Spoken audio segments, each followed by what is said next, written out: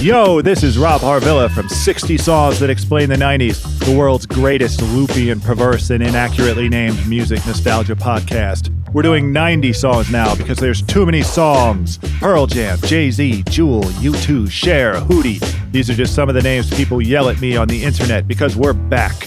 More great songs, more rad special guests, more loopy perversity. Join us once more on 60 Songs That Explain the 90s every Wednesday on Spotify. This episode is brought to you by State Farm. There's no better feeling than a personal win, and the State Farm Personal Price Plan can help you do just that. Talk to a State Farm agent today to learn how you can bundle and save with the Personal Price Plan. Like a good neighbor, State Farm is there. Prices are based on rating plans that vary by state.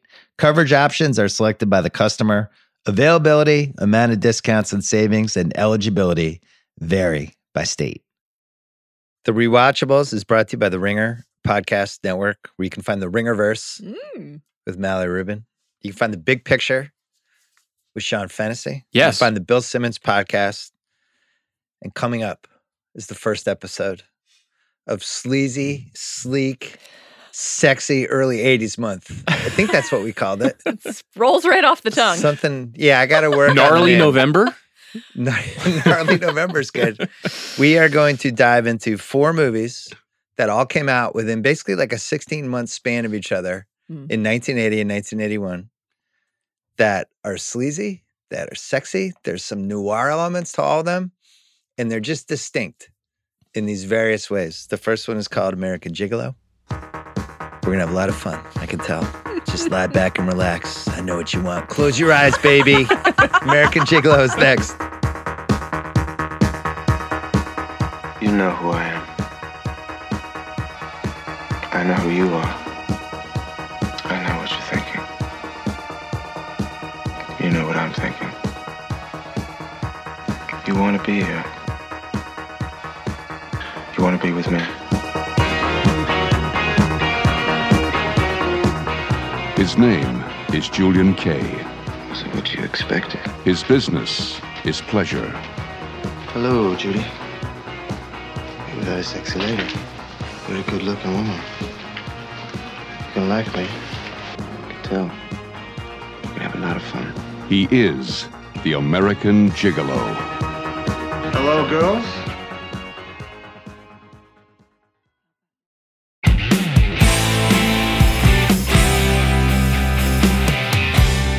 All right, Richard Gere, American Gigolo, iconic movie, did way better than I think people expected. Set the blueprint for a really strange era of movies that comes out. Some of them were made in the late 70s. We're coming out of this era, like 1977 on, where porn is becoming more mainstream, music's starting to change, punk's coming in, just things are happening. And American Gigolo and Paul Schrader, especially, Sean's guy. My guy. Fits right into this. Paul Schrader does Hardcore before that, which we decided was not a rewatchable, even though it's kind of the father of these movies in a lot of ways. Grimy, sex, just like underbelly. And this is now, we head into this era where all these movies that we're about to do this month, there's an underbelly element to this. But Sean, explain why Schrader's your guy and what he meant to this era.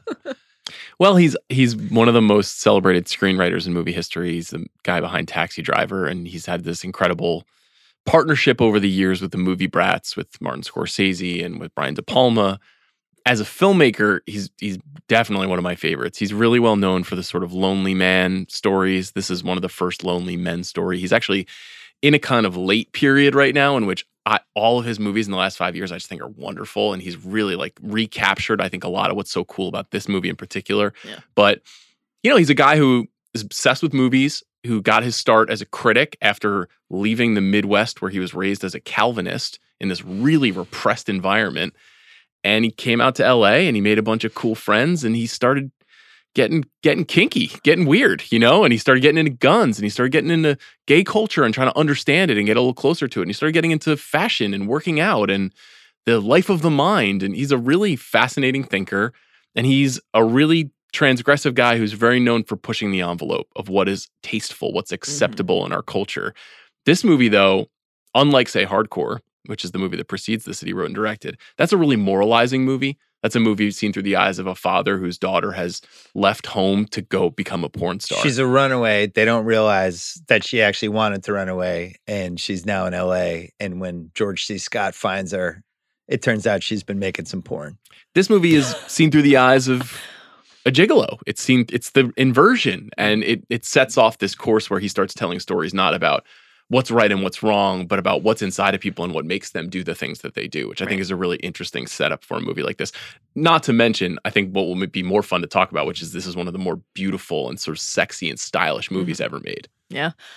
I am stunned to hear Sean say that he's drawn to a filmmaker with a really like repressed upbringing who moved to LA and lived out the fantasy of the lonely man and sex and fashion and what is really driving all of us. I'm stunned that this is something that Sean's interested in spending his time thinking about. I was also stunned. And Mallory is one of our busiest podcasters, and we only bring you into the rewatchables when we really, really need you. This movie reeks of sex. Yeah. Mm-hmm. It's sweating out the sex as you're watching it. And Richard Gere, my mom's favorite actor ever. Really? I thought she was going to be here today. I have to say. I asked her. I was like, do you want to do the rewatchables? She's like, no. But just make sure you talk about how gorgeous Richard Gere is. Yeah. But this became a seminal Richard Gere part. We'll get into the Richard Gere part in a second. But this movie, when you watch it. When you say the Richard Gere part, you mean his penis. Well, and this created the side dick era, which we're going to go into later. You guys will be going into that later. I'll be sitting that part out. But the sex piece of this and how it oozes out of the movie, really unusual. I don't think there was a precedent for a movie like this. I'm sure there are movies that had pieces of it, but I don't feel like there was a movie like this. There are movies that have more nudity, right? That are maybe even more raw. This movie is they not weren't cool though. Right. This is like a cool movie about a guy who's in the sex world. But it's not about a guy really. Who loves sex. No. You know, like that's not really, this isn't a horn dog. He's a like a blue collar worker. You know, like Paul Schrader's first movie is called Blue Collar. It's about a bunch of guys who work in an auto factory. He kind of has a lot in common with this guy. He has a discipline. He has a job to do. And it's to get old women off. Yeah. Like that's what he does. It's a very sexy movie, but I think actually revisiting it, there's less sex in the movie than maybe you remember. Yeah.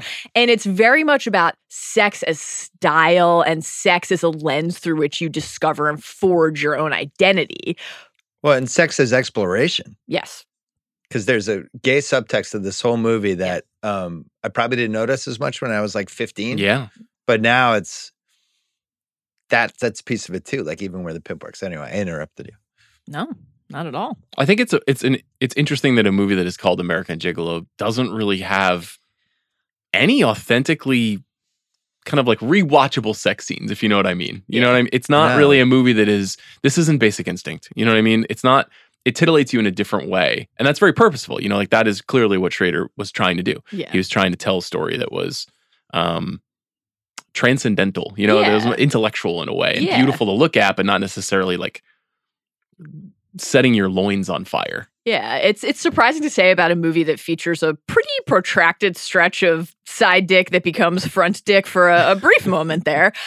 But it's actually less about like what you're seeing in those sex scenes and more about what you're not seeing, right? Like what that's unlocking about the way that each of those characters thinks about sex, thinks about the sexual identity and awakening, or like absence of that actual real connection, and how much of that is really like cosplay and a way to sort of manufacture the sense of self that is so much a part of that larger self-aggrandizing identity in the early stretch of the film that ends up then being the perch from which our dear Julian Kay falls. This is my favorite era just in life, 77 to 79. I just love it the most. Well, really? If you could time machine me to any part of American history, I just like it. But I think it's because I was an only child watching all these movies and TV shows and the fucking cars and just everything about it. Yeah, there was a looseness to it. Mm-hmm. Everybody kind of did their own thing. It was depraved in a lot of different ways, but not in a way that it would feel completely depraved now. Nobody kind of knew any better with some of the stuff. The music was cool.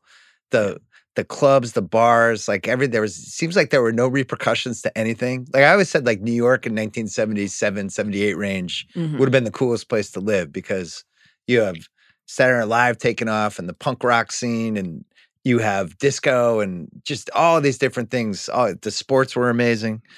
But then you look at LA in 79, 80 range, which was also amazing. Because you had, and it was living through some of the shows, right? Like even a show like Charlie's Angels, just like an unbelievable LA show. 3 hot female detectives driving cool cars around, solving crimes. And so Bret Easton Ellis, he wrote about this in his book, White. This is why he loved this. He loved this movie, but he wrote, the gliding camera movements, the gorgeous sets, the dramatic lighting, all aiding in the creation of Schrader's acid vision of Los Angeles as a brightly colored wasteland. This is a sunlit, neo-noir, ominous, and beautiful. Looking back, the impact American Gigolo had on me is impossible to tally. It was new, it was gay, it ended up influencing everything from the popularity of GQ magazine to how Calvin Klein began advertising men. This was weirdly like one of the most influential movies of the last 40 plus years, because it created a look and a style. It created Armani. I mean, Armani existed, but absolutely. This whole gear as like the forefront of something. You could even see it. Like I remember, you're not old enough, Sean. The Rangers were in Ooh La La Sassoon jeans commercials. And like you had athletes trying to pretend they were Richard Gere at American Gigolo, basically. So there's something happening here. Yeah. And I think this movie captures it in a way I don't think any other 1980, 81 movie captured. It has some critical components that made it a really unexpected success. If you saw Schrader's first couple of movies or even watched the movies that his screenplays were made out of, Taxi Driver, Rolling Thunder, or the Yakuza, all that stuff that came in the 70s, you never would have thought that he would make a movie that is this sexy and stylish, but you also wouldn't think he would make a movie that was a hit. This movie is a big hit, and that influence that you're talking about is really significant. But in addition to essentially launching Armani, essentially launching Richard Gere into the stratosphere as far as mainstream movie stardom went. Apex Blondie. I was going to say a hit song. Had a hit song and an incredible score. The score is unbelievable. Giorgio Moroder. Unbelievable. And Moroder, who would go on to do the score for Scarface and a number of other movies and became a huge figure in the world of music. And you put all that stuff together, and that's the stew, right? Like I don't know if you can necessarily even strategize for these things, because we'll talk about there's a lot of really fascinating what ifs around this movie with different stars and different people who could have been involved. But they got the end those of the pieces 70s right. too. It's a little bit the Jack Horner's New Year's Eve party heading into the 80s, where the 70s were about to have the repercussions for this kind of hedonistic lifestyle that the 80s, everything's about to flip. And it flips in this movie. The first 30 minutes, you're like, this is amazing. Yeah. We're driving around Malibu. We're doing wardrobe choices. Laying our clothes out on the bed. Yeah. He's just having sex with different people. We're hanging upside down. He's got the coolest car on the planet. Like, we're off, man. And then it just starts to tilt. And by the end of the movie, the guy, he's in jail looking through a glass at the love of his life. It's a great point about the Boogie Nights, the changeover. I wonder if that's something what PTA thinks about this movie, because it almost is a real-time excavation of that. And also, it being set in the time that it is, we're right on the precipice of the governor of California becoming the president of the United States, and who is the emblem of this kind of like go-go American exceptionalism that Reagan represents, right? And, him being a critical figure in a movie like this becoming successful and becoming aspirational, even though it's like a pretty gnarly neo-noir about murder and prostitution. Yeah, well, I think that question of the aspirational nature of the story and what is even intended there is like an interesting thing to think about, and some of that is maybe what you project onto the film or the characters when you're watching it at a certain point in your life. But that's where one of the many ways in which LA as a character is so central and so expertly deployed, because there are all of those different slivers and slices of LA life. So you start with the drive down the PCH and like what could be fucking best. What could be a better encapsulation and embodiment of the American dream? I've made it. I'm in my Benz, picking out my new suits. He's not driving just in by a the Benz. He's in the Benz. The Benz. The 79 450 the 450 SL. Fucking iconic. It's amazing. But that question throughout the film of like, what room are you able to get into? What room do you want to be in and why? And then is that something you can create and forge for yourself? Or do you have to reconcile and grapple with that moment where you realize someone else has the ability to shut that door on you again? Like the city is just a fully utilized way of unlocking that particular aspect of his journey. Well, and it's a totally different LA. And that's one of the reasons I love this movie, having lived here now for 20 years. It's LA is still kind of a blank slate. Like they're making this movie during the year Dr. Jerry Buss bought the Lakers, right? And he's putting together Showtime. Doesn't really exist yet. Hollywood exists, not in the way that it would exist over the next 40 years. Hollywood Boulevard, he drives down there a couple times. It's clean, but it's kind of feels past its prime, but it's got the stars, but it's certainly not as decrepit as it is now. And then even like when he's driving down the PCH, it's old school PCH. There's none of those little like hard things in the middle, so people don't veer into the other side of the street. It's just like a 2-lane highway unencumbered, right on the beach. He's just popping into Malibu Colony to one of the houses in his Benz, getting out. Oh, there's my madam and her 2 hookers lying on the deck. Like this LA is gone. It doesn't exist anymore. It's right at that turning point from when it went from a company town to a commercial town, to like a place where everyone came to become successful. Fancy. It wasn't fancy. You could freaking buy a house on the beach for the same way, you could buy it anywhere else. But then something shifts in the 80s and more wealth comes in the whole thing. This is a Beverly Hills movie too. That's the other thing. There were not as many stories about the that elevated lifestyle that then took the lifestyles of the rich and famous kind of launches right around this time too. And the idea of kind of objectifying everything in our lives. Nobody knew who agents were in the 70s. Yes. By the 80s, there were super agents and stars were bigger. Like in the 80s, you had these, even though we had like Newman and Reynolds, all those people, but in the 80s, you felt like these stars were happening in real time where it's like Eddie Murphy is becoming a star. Sly Stallone is becoming an A+ lister. And the mechanism of People Magazine, Entertainment Tonight, all these things start coming along. Yeah, you're right. And then in the late 80s, the people critically assessing some of the superstars, because that's when Spy Magazine comes in and Premiere and eventually Entertainment Weekly. And now we have people that are, but in 79, nobody knew. Anybody could be a star. Schrader said, this is his quote, "Los Angeles is probably the most photographed city in the world." Not positive, I agree with that, but I'll keep going. The challenge was how to make Beijing at this point. But yeah. The challenge was how to make it seem fresh. In the end, I turned to Italy. Giorgio Moroder for the music, Giorgio Armani for the clothes, and Ferdinando Scarfiati for the design. And that's why this movie has such a cool look to it. And he catches 2 waves at the perfect time. Armani and clothes and what Armani's impact on fashion is going to be starts with this movie. And then this weird Tangerine Dream, Giorgio Moroder with like this amazing movie soundtrack with Thief the next year with Michael Mann, Tangerine Dream, Risky Business. Like there's this 4-year stretch. Blade Runner, I think, is in there. But yeah, and Vangelis, I think, is another figure there in the music. And this sort of like these synthy, sleek, modern, almost futuristic sounding scores that Miami also have Vice like a dream quality. Yeah. I think Michael Mann is very inspired by American Gigolo. I think he's very inspired by this period of films by Schrader for sure. So I just feel like this is a pivotal shifting moment, but this is also like a noir movie. Like we've been making these kind of movies for how many years? 80 years? Yeah. It's somebody gets framed for a murder and he's going to figure it out. It's just that he has a cool job and he's dressed really good. Right. But that kind of feels like a parallel to the noir and into the neo-noir and going to tap into Italy, the synth modern music, but this like old, deeply steeped and rooted fashion sense that is at once like hyper modern, driving us into this new age, but connected to something that feels like the oldest money in the world. Yeah. And so that unlocks too that aspect of where Julian is navigating into this world that he knows he was not a part of and not born into and is trying to penetrate this like nouveau riche striver mentality.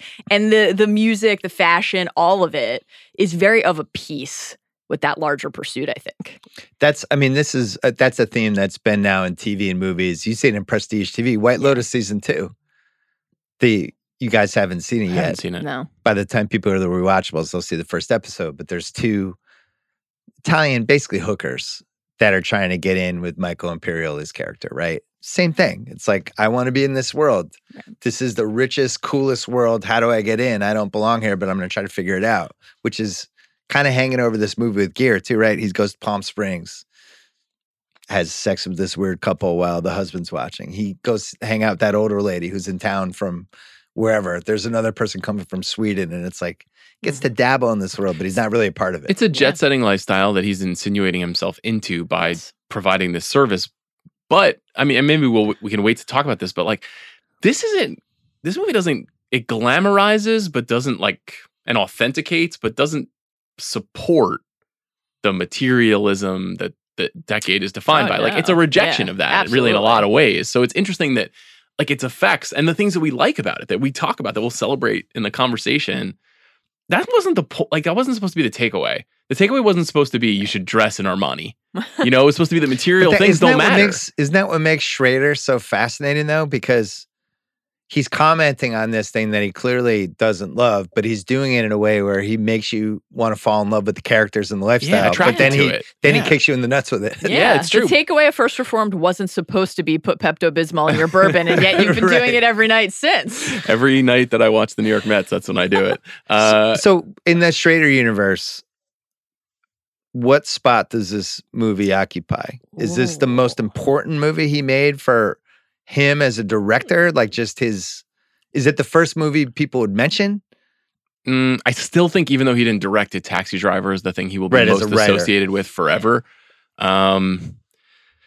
Gosh, it's probably the movie that set up his career as a filmmaker. Yeah. And allowed him to make, I mean, he's made 25 movies at this point, and he's still extremely active and as like I said before, as good as he's ever been. I don't know if it's definitely not his best movie, which is kind of what's interesting about it. Like, I think it's his most influential, though. Probably. Because so many of the aspects of this just got ripped off. And like the movies we're doing this month, I think what's cool about them is each one brings you into some sort of world, right? And this is one of the best things about this movie. I'm just in a world. I don't know this world. Right. I'm in LA. I'm hanging out with this dude who has sex with women and maybe a couple men in there, but they don't really address it. And he's moving around. He's navigating this giant city that I don't really understand. He's going to Malibu and Beverly Hills and Palm Springs, all these different places in a cool car. But he knows it's kind of fucked up, and then things flip on him. So I wanted to ask you both this, because I can't tell, even now, and even after having read a lot of interviews with the people who were part of the movie, did he invent this world and this Los Angeles, or was he journalistically kind of manifesting something that was there and putting it on screen? Because it's so attractive that you could see someone walking out of the movie, buying the soundtrack, going to Barney's, getting an Armani suit, and then kind of like embodying what Julian represents. But how much of it is constructed, you know, like how much of it is, and how much of it was Schrader saying like, here's the real LA and I'm trying to make the real LA. Like, can a movie be that influential that it can almost like create a strand of society? Because it does feel like it's trying to do that. And like, it's not long before Pat Riley is in an Armani suit on the sidelines of a Lakers game. Like, it had a real world impact in the way that people looked, dressed, talked, thought about each other, built their own personas. See, I don't feel like he created it. I feel like a lot of times with the movies that end up lasting, they're tapping into a world that already exists, but nobody had really thought about it or put it in the right perspective yet. You know what I mean? Yeah, I think that's like where the subculture idea comes in, right? Casting a light and like centering not only a specific sliver of life, but the many different strands of LA subcultures that the movie is like kind of stitching together into its specific tapestry of LA. And obviously, like, one of the interesting things about LA in film and real life in any number of respects is just LA can kind of be whatever you want it to be, right? There's no one LA. The one LA is the many LAs inside of it. And so, like, this particular focus, we're going to take you inside of the Beverly Hills Hotel and the auction at Sotheby's, but we're also going to take Sunset Plaza apartments. Yeah, we're also going to take you into the nightclubs at 3 a.m. and the back deck of the beach where the person you're turning to as maybe your only lifeline is also telling you they think you probably did the thing, and what does it mean if like that's your support network and this is the way you live your life. The record shop, like the Westwood is an interesting area Tower Records? A lot of the movie to spend time in, because there's like a hip, youthful quality to like that a college town. Yeah, to that part of LA, right? The proximity to UCLA, et cetera.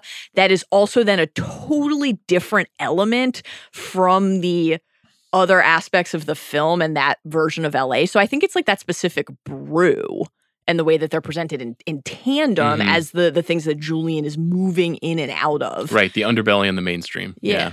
I don't think any movie in my life has captured all the attractive things about LA, but that are also like super vapid. You know, where it's like, you're just watching him drive down the PCH and you're like, why doesn't everyone live here?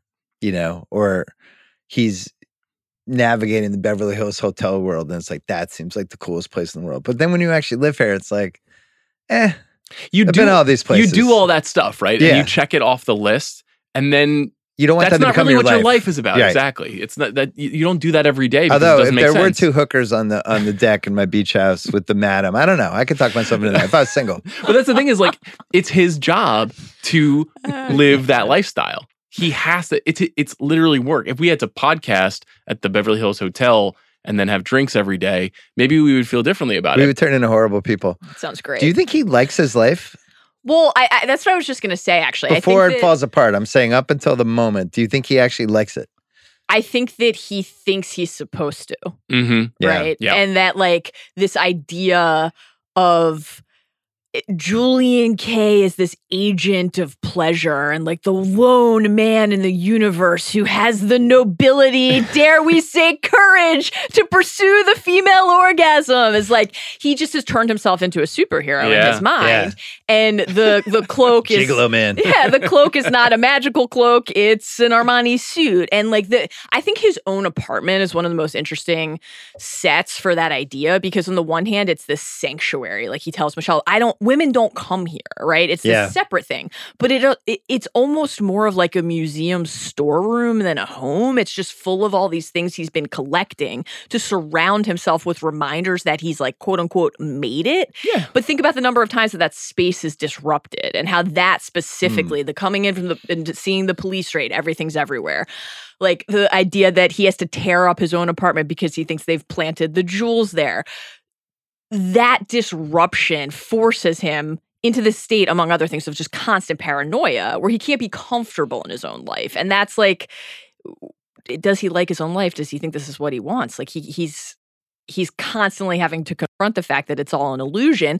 And Leon's a really interesting character in that respect too, because even though he's the one who's framing Julian at the end and isn't someone you're supposed to trust, he's also the one who's issuing these warnings to him throughout the film, like keeps bringing up his rich pussy, right? And saying to him, like, they're going to turn on you and then you're through.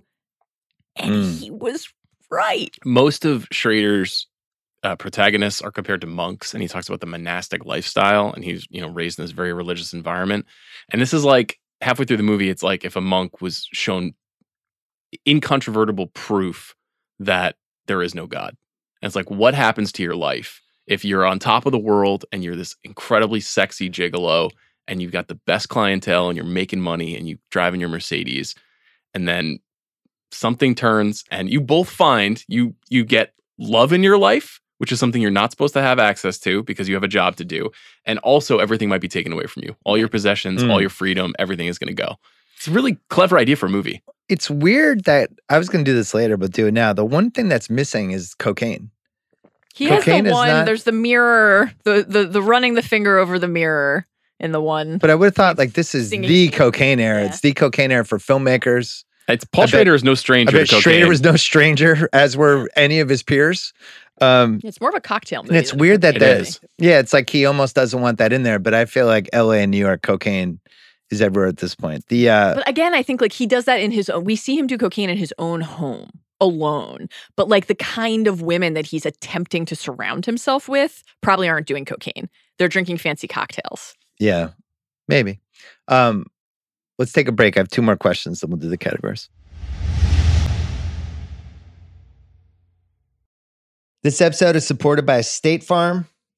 Think about your first reaction after you have an accident. What do? You scream, oh no, or man, oh, why did this happen? On the flip side, let's say you buy a new car or you lease a new car. Get in there and it smells great and you're like, man, this is awesome. But Just remember, really the only words you need to remember are like a good neighbor. State Farm is there. They've got options to fit your unique insurance needs, meaning you can talk to your agent to choose the coverage you need, have coverage options to protect the things you value most, file claim right on the State Farm mobile app, and even reach a real person when you need to talk to somebody. Like a good neighbor, State Farm is there. All right, coming back. The most interesting thing of this movie from a philosophical standpoint is Lauren Hutton's character is basically like, can I please you in the right way? And he's basically like, I'm dead inside. This is what I do for a job, for a living. You'll never please me the way I can please you. We have one of the world's renowned sex experts here, Mallory Rubin. What's going on there? Is he in the closet? Is it no woman can please him? Or is it like he's just been doing this for so long, that part of him has been murdered? When you watch a basketball game, Bill, do you get pleasure out of it anymore? Yes. Especially when it's Russell Westbrook taking a jumper with 30 seconds left. Up one. I do. I think this idea that he has forged his entire sense of self around his career as a gigolo, his ability to give pleasure to other people, he's disassociated from... It brings him pleasure almost like emotionally and spiritually. Like when he's stand there saying, who else would take the time? There is, I think, like a sincere and earnest pride there that is, he might as well be saying he's like figured out world peace, right? He believes that he has achieved something like singular and meaningful. But when Michelle says, I can't give you any pleasure and you can't fool me, he's like not open to his own personal pursuits because it's this thing that is like a carefully crafted facade. So if he allows that to soften, much like his penis in the side dick scene by the mini blinds, as we'll get to, there's a vulnerability there, you know? It really requires opening yourself up to potentially getting hurt. And like when he hears, the most vulnerable moment for him is ultimately when he like breaks down at the end, hearing that Michelle loves him. And it's like, this is again, there's a lot of sex, there's a murder, there's framing, it's a crime thriller. This is like ultimately just a guy who doesn't have a single meaningful connection with anybody in his life until he can find that with Michelle. So I know we're not going to talk about the show a lot today, by the way, but I will say it was interesting to me in the premiere of that they kind of went out of their way to address this specific question with that scene where Julian/Johnny in the show is like, no, when I'm with you, it's real. When I'm with you, it's a different thing. And I think Julian in the film here has to really work his way to that kind of clarity. But still, even from the jump, never takes the money, doesn't want that from her, right? So he knows he needs a different kind of connection and feels that with her. But like, this isn't a guy who really can let himself be happy. I think there's another part of it, though, too, which is that ambiguity and mystery are an essential part of his work. That he has to seem unattached and dynamic, and the same is true for the murder case for most of the movie. You don't really know whether he did it or not. They withhold a lot of information in this movie for a long stretch of time, the same way Julian would withhold information about how he feels about things, other than just this performance of sexual godlike, power. And it's all like really, really clever, I think. This idea of like restraint, repression, putting all your feelings over here so that you can do what you need to do over here. Like that's a big theme of the movie, I think, in a lot of ways. Yeah. Well, he's got that scene after he has sex with Lauren Hutton one of the times, and then it comes around. It sounds like he's talking dirty to her, but he's on the phone. Yeah. And she's just lying next to him, and it's like incredible scene. Oh man, okay, so you can just turn this on like. But that's a perfect example, actually, because he's like, oh, I've got a hard on. Oh, I'm gonna have to hang up and jerk off immediately, and then we see him, and he's like, definitely not aroused, and also is just ready to order a croissant for breakfast. So it's a show. And like, if his entire sense of self is, I'm the one who brings you pleasure, then there's no room for anything else. Like that's his whole pursuit, being that guy. But I think it's interesting that he spends a lot of time talking to Michelle about figuring out what you want and like taking your pleasure where you can.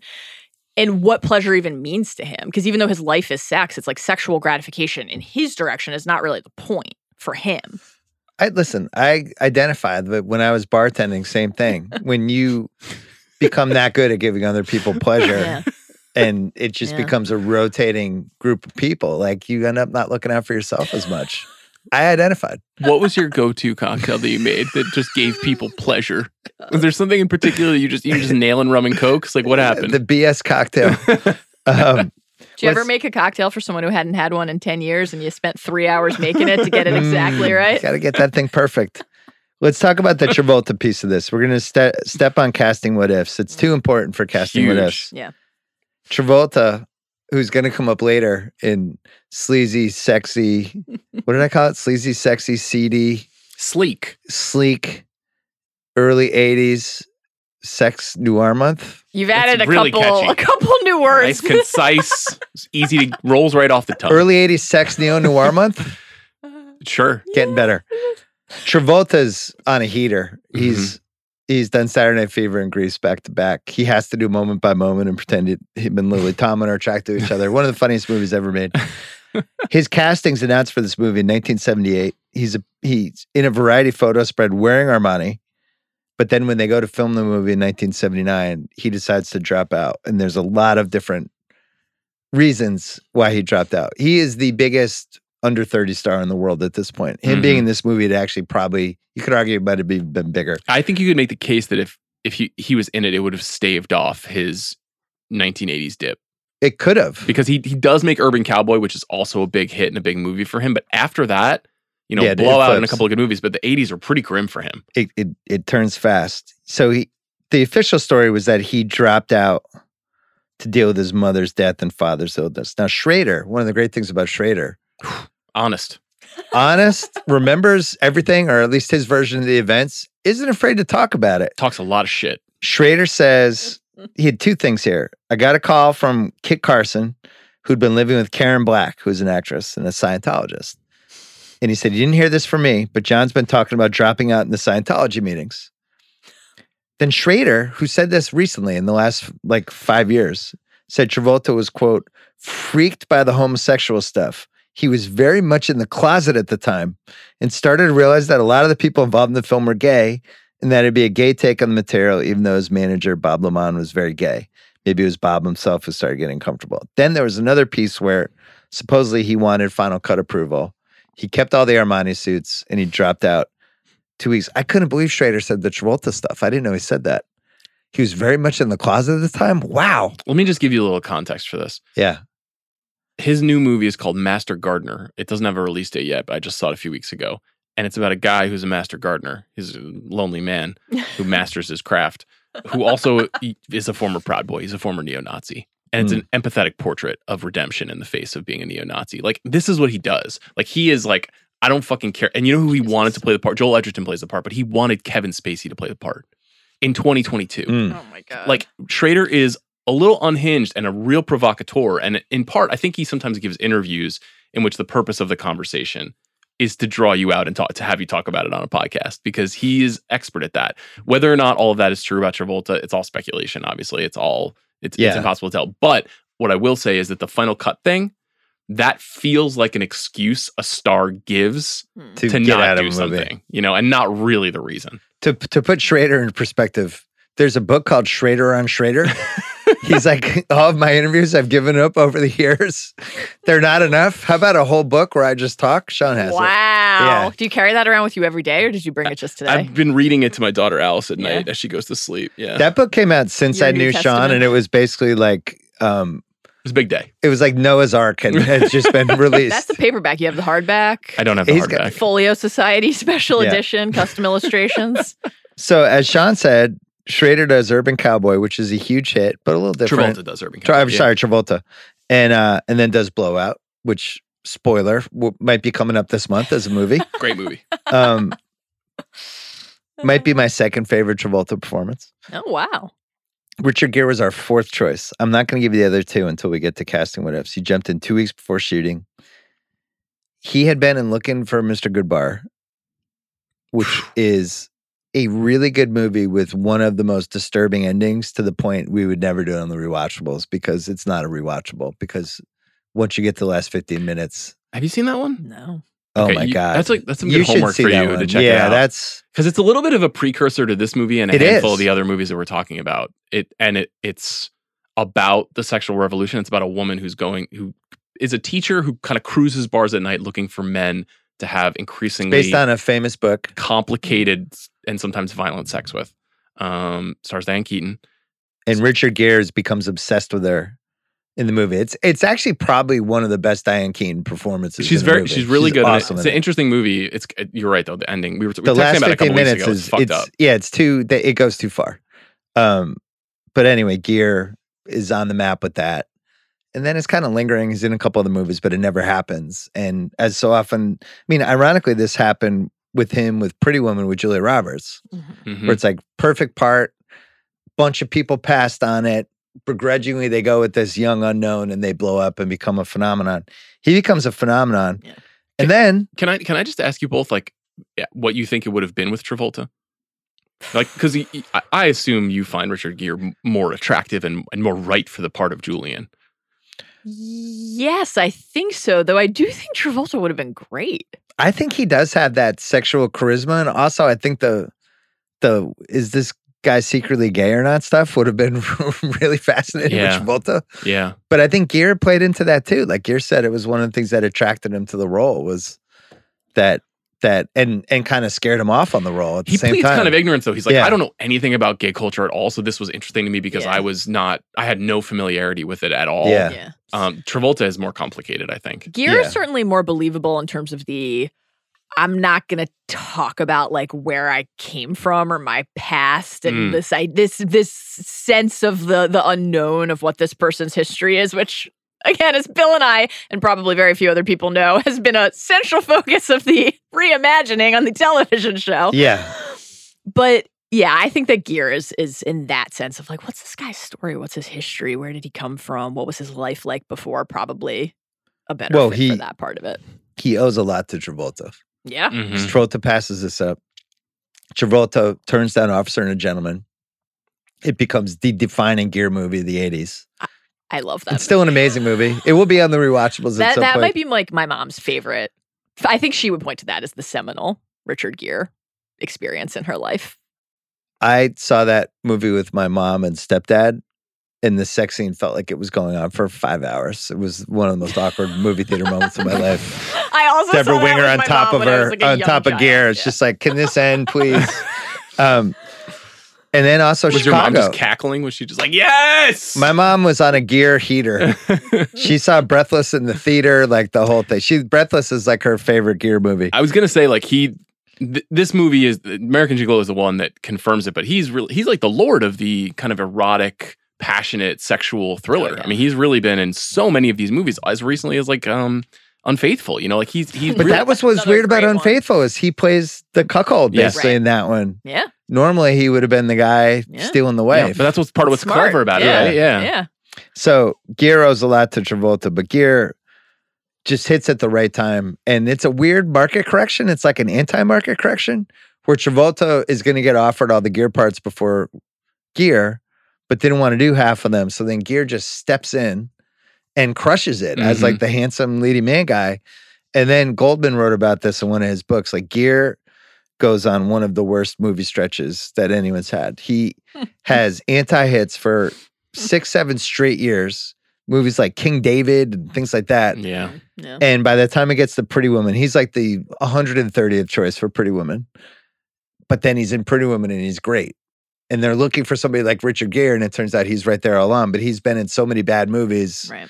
He's like just box office poison. So him and Travolta had a bizarre 80s. Travolta's career is over by the end of the 80s. Yeah, Travolta doesn't work as much as Gere. Gere makes a lot of movies Gere's in the pumping 'em 80s. out. I like Power, the Sidney Lumet movie. Power's that he was pretty in. That's good, pretty yeah. good. It wasn't a hit. Didn't but it was make it, pretty though. good.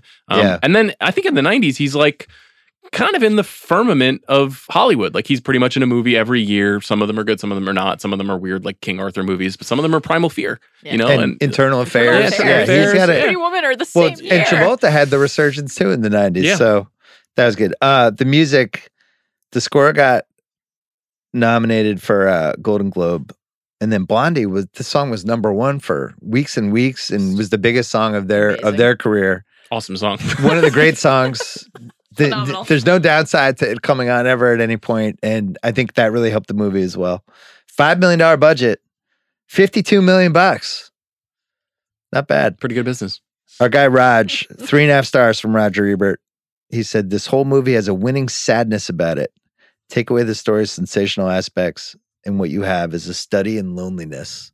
It's And true. gravity boots. Nailing and it. side Nailed dick. it. Raj Yeah. nailing it. Raj. Love to hear it. I was actually surprised he liked it because I would have thought he would have been like not sold on the. Raj is a story guy. I thought he would have That's been true. worried about the story. It's not I the do best think a lot of story movie. other critics felt that way Yeah. Yeah. for what it's worth. It's a little, Yeah. a lot of Schrader's movies are a little airy. They're a Yeah. little about atmosphere and about psychology. They're Vibes. not about Yeah. story. Was Pauline Kael pro or anti Schrader? I want to say pro. I feel like she was pro too. Yeah, I feel like she was I mean, pro. De Palma was her guy, but Yes. Schrader, I'm sure was. She might have even defended Obsession, which is the De Palma Schrader team up, which is like much maligned, even by De Palmites. It's like one of his least Yeah. successful. All right, let's do the categories. Most rewatchable scene. Woo! The opening credits Yeah. are flat out incredible. Beautiful. Amazing. We have the 450 SL. We have Blondie. We have an Armani fitting. Get to see him try on stuff. I'm also giving it the Pursuit of Happiness Best Needle Drop Award Wow. and the Great Shot Gordo Award for the high shot of him driving down the PCH. I Mhm. could have watched that for 5 hours. Beautiful. Oh. Love it. For the people listening out there, at some point in life, you have to drive down the PCH. It just has to be done. It's great. It's the most important 40-minute car ride that anyone's ever had. Yeah. It really is. So It I'd is. recommend that. Can Anyway, I just make a quick the point? car and the PCH and the arm, it's just, wow. This movie shot by John Bailey, former president of the Academy of Motion Picture Arts and Sciences. No, former president of the Academy, of AMPAS. This is his first big movie, and then 6 months later, he goes off and shoots Ordinary People, and then he goes on to like one of the great Oh, my cinematography careers God. of in recent Hollywood history. Oh, that's awesome. Yeah. What a stretch for our Good guy. tidbit. Remember Fucked Up Family February? Was it better than Sex Neo Noir Early 80s month? I think they're both great. Thank you. The first Gear Hutton scene Yes. in the hotel. You're something really special, aren't you? You're one to talk. I saw you sitting here. You wanted me to come over. I came over. I know what I see. How much would you have charged me? As what, a translator or a guide? No. Just one fuck. Now, you've made a mistake. I don't do that. You don't, huh? I know what I see, too. Monsieur K. It's been a pleasure talking to you, Madame Just. Don't spoil it. Bonne chance. Just chemistry galore. Hutton, not Meryl Streep. I will say, Could have been. I will say, one of my favorite kind of celebrity females of all time. Meaning like how she existed in our culture. I just loved her. She was like I loved she her was as a kid. model. I love her now. Yeah. I love that The Gap. Hollywood kept trying to fix the gap, and it's like, keep the fucking gap. The gap is great. Yep. And in the movie, she doesn't have the gap, which is a what's age the worst for me. Give her the fucking gap. Mm. The gap was what made her, she was lights out anyway, and the gap made her great voice, great everything. I wish she'd been in Still more elite. movies. Sean's Elite. in. My mom had a Gap, and she was a very pro Lauren Hutton for this exact reason. She's like, she deserves to be famous with the Gap. I love it. Yeah. It is that first conversation is amazing. The French. Like, Oh my sorry, God. we're speaking the French. But that whole like the I love that club. misunderstanding. Literally, are we speaking the same language or not? Right. Yeah. But also in the subtext and the text of what they're saying. This is, of course, the absolutely iconic no just one fuck moment where you're like, oh, this is the kind of movie we're about to get. Yeah. Sensational. She, Sensational. In the 70s, there's only a couple supermodels you knew about. It was the Sports Illustrated ones, which basically Cheryl Tiegs was the Mhm, biggest one. mhm. And then Lauren Hutton was Revlon, and I think one other thing. But she was just, as a kid, I only knew like 3 models. And then she starts popping in movies too. But she occupies a really weird place because I feel like if she comes along 20 years later, she's probably like a billionaire. Because you see Right. like how Gisele Cindy Bündchen Crawford and types. Giselle and Yeah. how people have really figured out how to monetize a look in a different way. But in the late 70s, you weren't going to know how to do that. So it's everybody's move was, oh, we'll put them in movies. Like that happened with Maude Adams, who's in my beloved Rollerball. And she's in some fucked up movies like Tattoo with Bruce Dern. Yeah. She was beautiful. Beautiful. But that was like, what is she going to do? It's like, oh, I'll model and then I'll make some movies. And it would kind of go either way. Lauren Hutton ends up being a big part of this movie. There's some interesting casting what ifs with that part, though. Yeah. That we can debate when we get there. I really like that scene. I like the old 1979 LA hotel scene with the booths and like the weird kind of ugly fabric, but it's cool. And there's like a pristineness about it. The and lighting and the red lighting. everything. It's Pink the and red lighting. in there. Yeah. But also like the exchanging jackets moment. Like the way that you understand with just that little shorthand that this is where he This is his lives. world. Yeah. This is his world. Yep. Great stuff. The next one I have for most rewatchable scene, I wrote down Julian's Palm Springs cuck fuck. Is that fair? It's Fair aptly description? titled. Is this a rewatchable scene? Is my I question. have it on my list I too. fucking hate it. It's so weird. You have to have a super weird Top Gigolo tier. scene in here. You have Top to. tier. It tells you everything, obviously, about what his job actually is. Yes. A stoned older lady just lying on a bed Well, with it's on the heels of him saying to Michelle in the prior scene, like, oh no, you've made a mistake. Like, that's not what I do. And Yeah. then we immediately see what he does. Yes, although I like the differentiation between what Nina Van Palen's character gives Yes. him, the kind of The Ann clientele, jobs versus and the what Leon Leon's for jobs sure. are. Definitely. You know, Definitely. the guy's like the perfect guy for it too. The Oh my God, he's Mr. got like Ryman? that weird Yeah. wig. It's like that weird color. He's just a creep. He's just so. You just I've wanna, definitely like, take a sat shower. next to that couple at dinner in Palm Springs. And been like, okay, what kind of weird S&M shit are you guys doing with gigolos? Great Oh my stuff. God. And then he just kicks into gear. Oh baby, I know how to please you. You're a very sexy lady. Very good-looking woman. Very pretty woman. You can like me. I can tell. Because I like you. I like you. So just relax. Close your eyes. I think there's a You're a case. good-looking woman. very, very, very good looking lady. I think that there's a case that even though it is quickly transformed into a very disturbing scene because of the husband's role, and then of course certainly rewatching it when you know what is going to come with the murder, it's deeply disturbing. But just for Julian and the gear performance, that stretch, first of all, the dialogue, unbelievable. Unbelievable. But the way that he is moving in his body and like interacting He's like a with panther. Judy, the like gently caressing her face and the way that he's undressing, like there's this almost like choreography and like lyrical flow to what he's doing, and it's just fascinating. And it's really intimate and sexy in a way that like you're supposed to be shocked out of that, right? And Yeah. you are quite forcefully. Yeah, when very Mr. Ryman quickly. drops a very unfortunate Yeah. line of dialogue. I can take care of you though. Like Yeah. that, the way that he It's a dance, right? He's doing a dance. He does it in Internal Affairs too. Gear had this side to him that he only unleashed in a couple movies, but where you just felt like, I'm not leaving my wife or my daughter alone with that guy for 5 seconds. They'll just both be gone. But he didn't tap into it a lot. A lot of times he did in like Breathless movies like that. But by the time he got to like mid-late 80s, he was trying to be, no, I'm not that guy A anymore. serious actor. Then Yeah. Internal Affairs, it's the best part of Internal Affairs. The guy's just a complete maniac and he's great. Next one I have is just called Gear Gets Dressed. It's amazing. It's amazing. And that's just Schrader just fucking cooking. Pure That's style. Schrader pulling up from 30. Yep. It's like, watch this. Pure style. Next one I have is Naked Gear telling Hutton an orgasm story. Craig, just play that clip for us. That night I met you at the hotel. I was with a woman. Somebody's mother. Her husband didn't care about her anymore.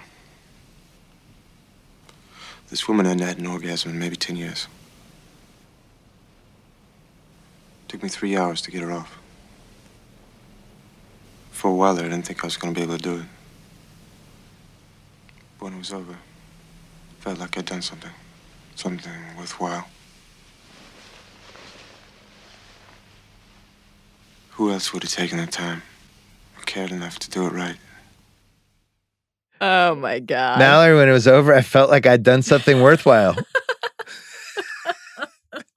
Is this you after Westbrook goes mid-90s. 0 for 9 and you record a pod that night? Right, yeah. It's like Westbrook went 0 for 22. I felt like I did something worthwhile. Amazing. This scene. is also the side dick. It is. It is. The side dick by the mini blinds.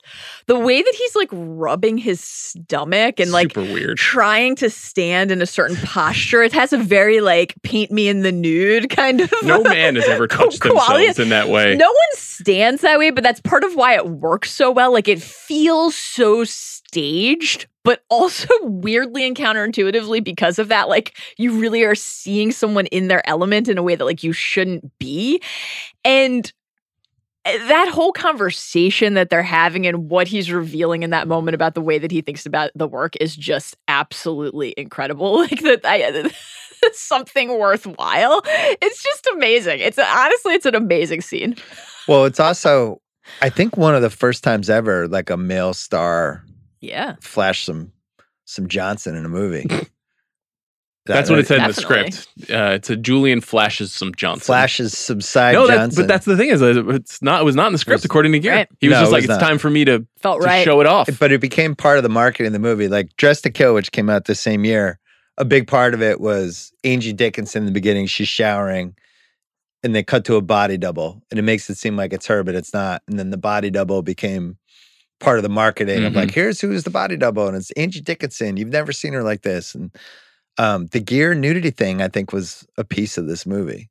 Like, and the guy throws it. Slightly disappointing, though. I thought it was great. No, I mean, I felt like he could have maybe done done better. some self-fluffing a little bit. Like now we're in the self-fluffing era. Any guy who gets naked in a movie, you could tell they're like, can you give me like 30 seconds here to really get some blood down there? Grower. And then Gear's like, it's a grower, not a shower, maybe. You know? I got no comment on Gear's girth. I thought it was all wonderful. Yeah. Won't be telling my grandkids about it. Julian. Next one, Julian versus Detective Sunday, Hector Elizondo. Love it. They would team up again in Pretty Woman in the shoe shine place. It's an amazing scene. I'll tell you what. You lay off my clients, I'll give you a few pointers picking up women, okay? How's that? First, obviously, you dress for shit. Anybody can fix that, no problem. It's your face. Face, bad face. And your body. What's wrong with your body? You got back problems? You look like a monkey sitting there. Hey, back, shoulders, back. The jaw. Work the jaw. Exercise. You don't want it slack. Up tight. Tight. Yes. Uh-huh. Would you be willing to come in for a lineup?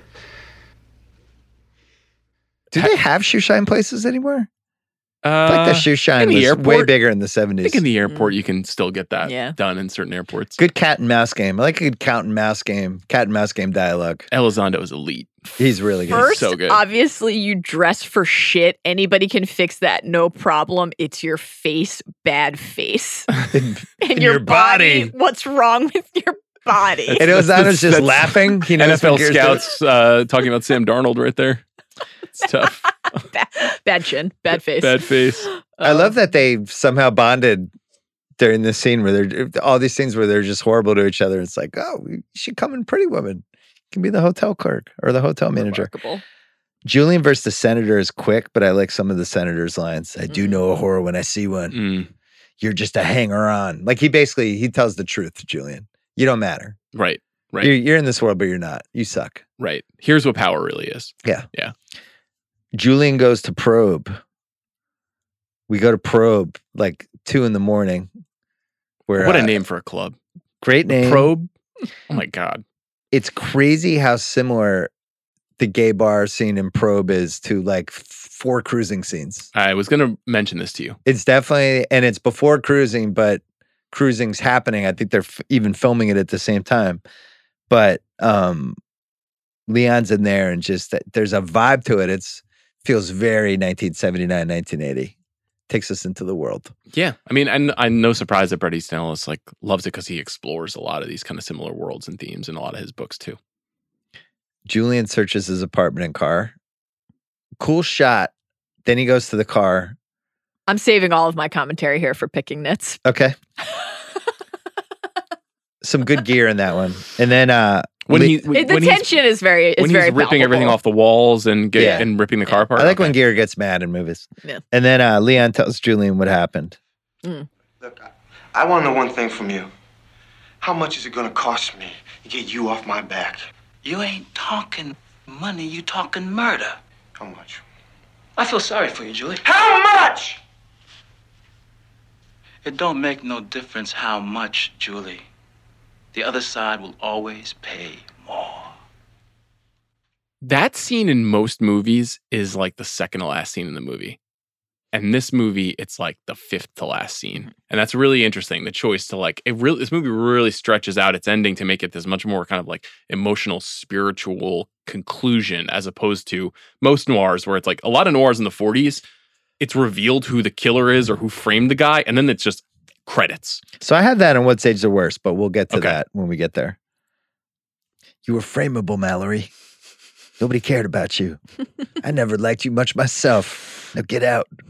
Tough one. The great Bill Duke. Bill Duke, who's been, I think, in like 6 rewatchables at this point. He Craig? is the man. Fantastic. Yeah, Bill Duke keeps popping up. What do you have for most rewatchable? I have the opening credits. Same.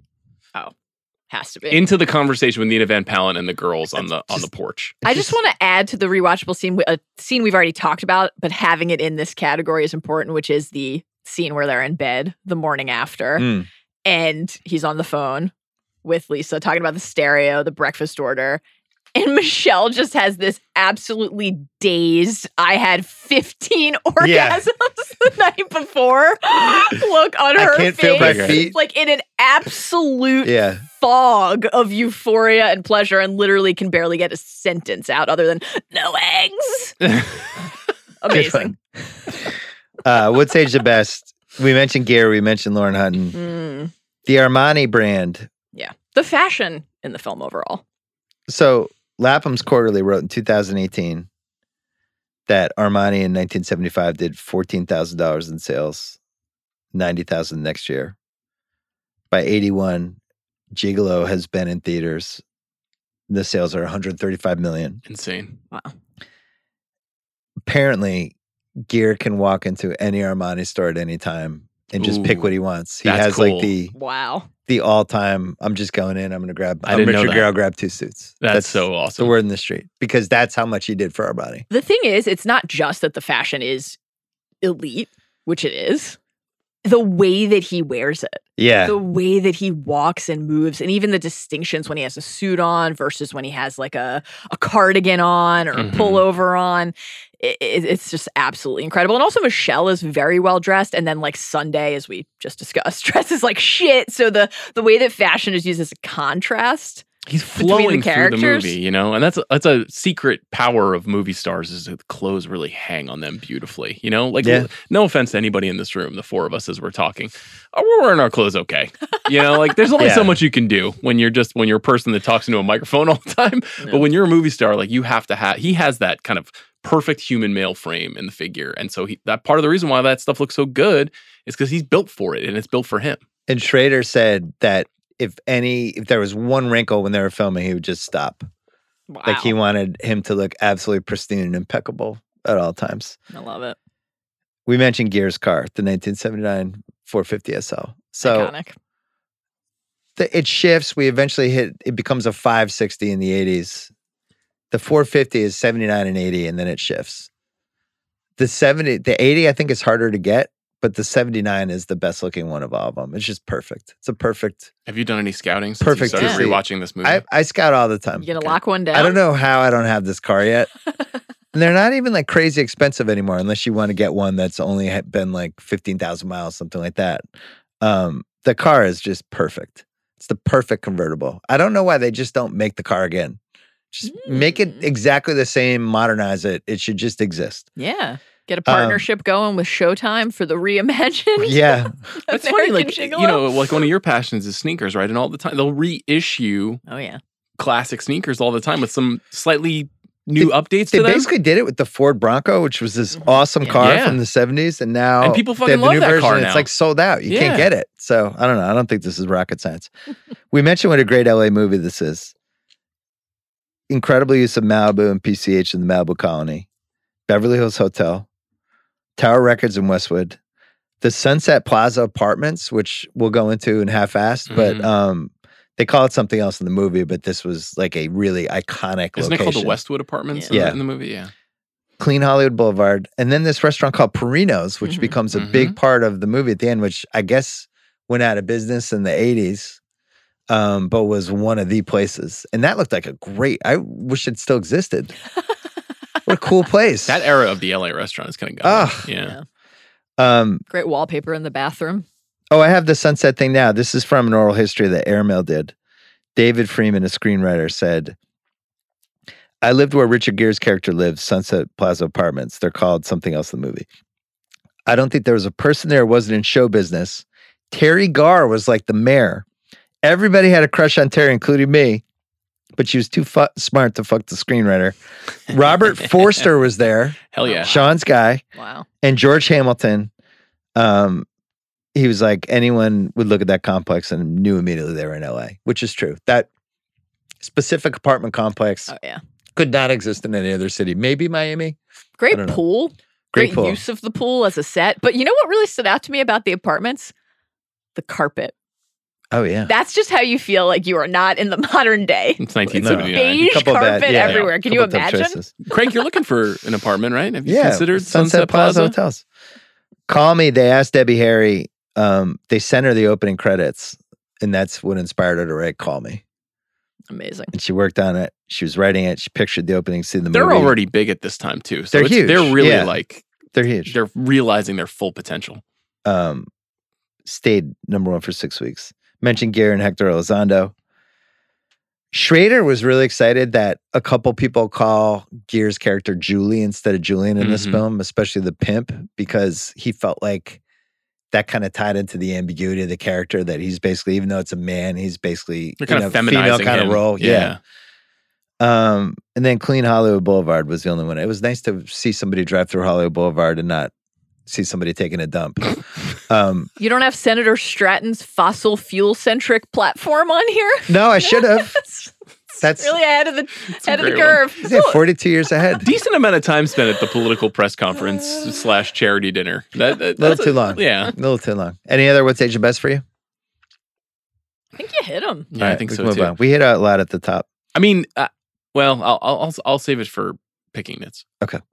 Some quickies.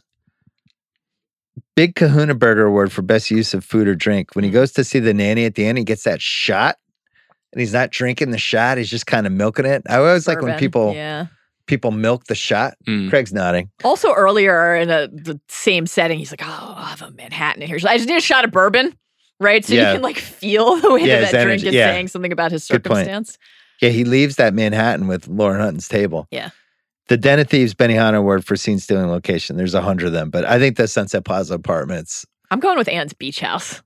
Oh, I mean, you don't have to twist my arm on That's that one. really good. A remarkable setting. Great. That's really good. I mean, also the Pacific Coast Highway. Yeah. You're right. PCH probably wins that.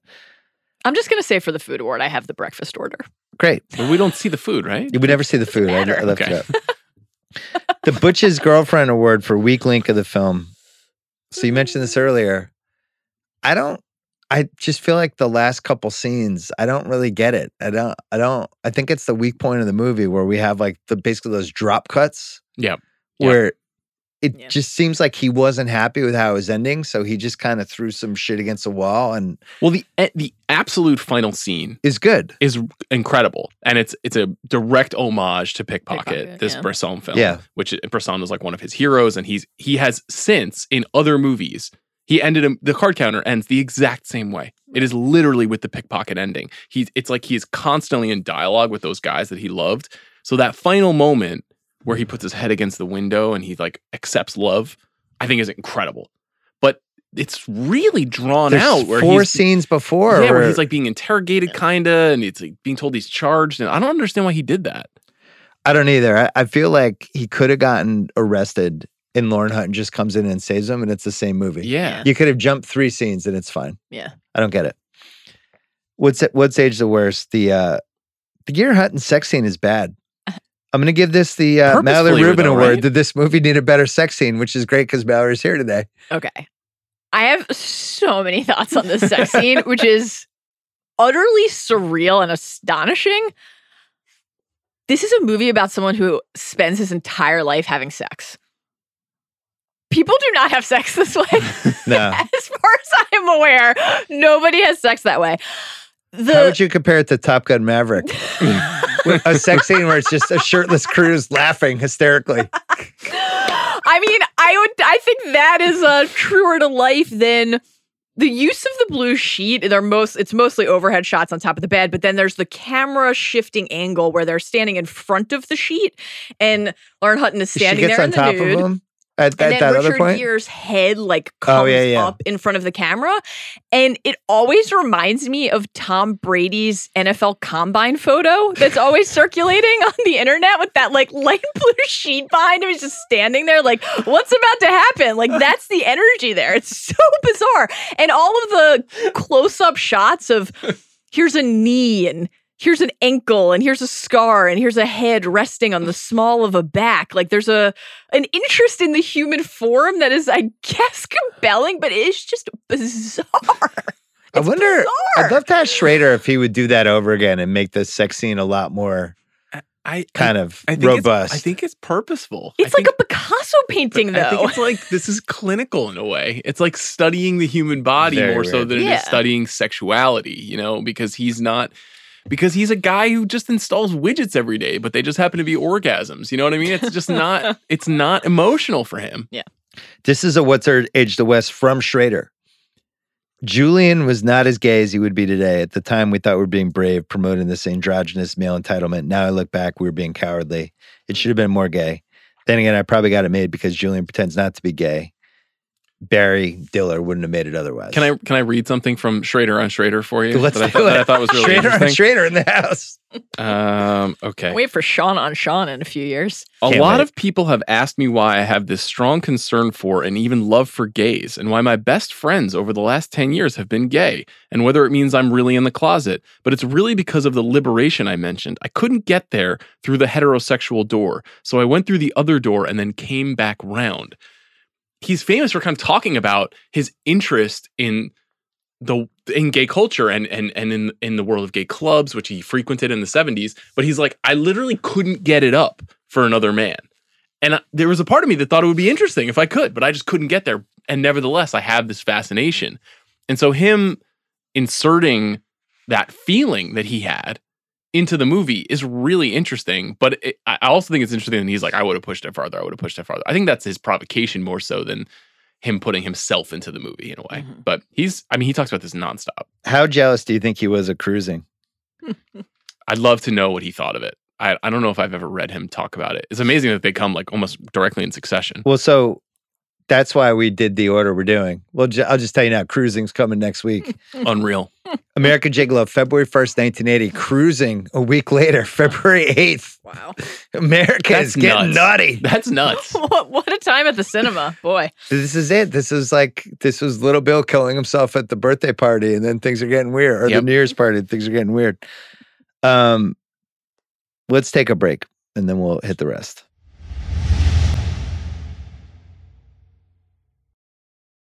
All right, Ron Burgundy Flute Award, best time for a pee break.